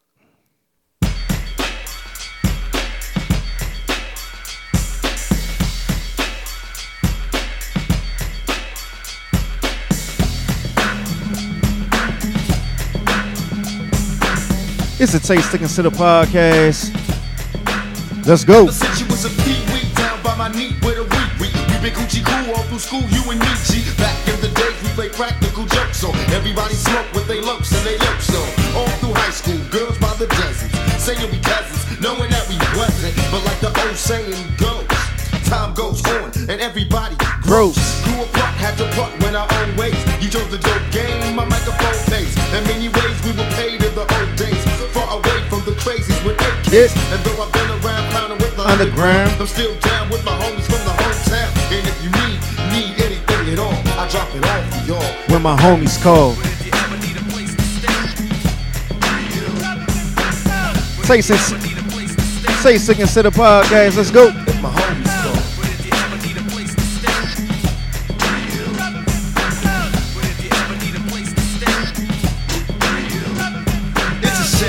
Chose the dope game. Now you're slang gang on the streets with no name.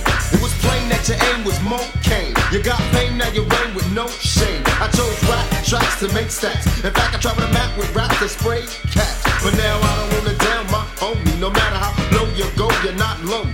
And I hear that you made a few enemies, but when you need a friend, you can depend on me. Call. If you need my assistance, there'll be no resistance. I'll be there in an instant. Who am I to judge another brother? Only on this cover. I'll be no different than the others. A to the O to the M to the I to the E. I'm down to the E-N-T. Cause it's a fall in no time at all. I'm down for y'all. When my homies call. Say to Consider podcast. Let's go. It's my homies call.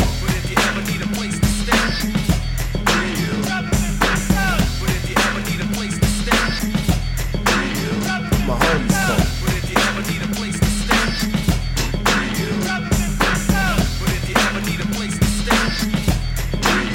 Well, it's 91 and I'm living kinda swell now. But I hear that you're going through some hell, pal. But life making records ain't easy. It ain't what I expected. It's hectic, it's sleazy. But I guess that the streets is harder. Trying to survive in the life of a young godfather. My homie is making it elsewhere. Striving, working 9 to 5 with no healthcare. We both had dreams of being great, but here's the bird. It blurred and changed the shape. It's fake. Say to Consider podcast. To be great, I'm giving it all it takes. Trying to shake the crates and fakes of snakes. I gotta take my place are far from greats before it's late. The pace is quick and great. Smiling face to hide the trace of hate. But my homie would never do me wrong. That's why I wrote the song. If you ever need me, it's on. No matter who the foe, they must fall. Us against them all. I'm down the brawl. My Homies call. Say to Consider podcast. Let's go. If my homies call.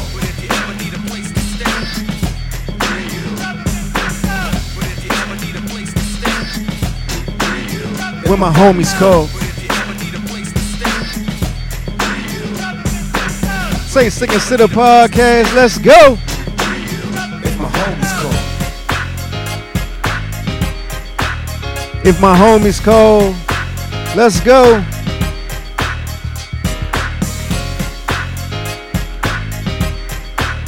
If my homies call. Say Stick and Sit Up podcast. We out.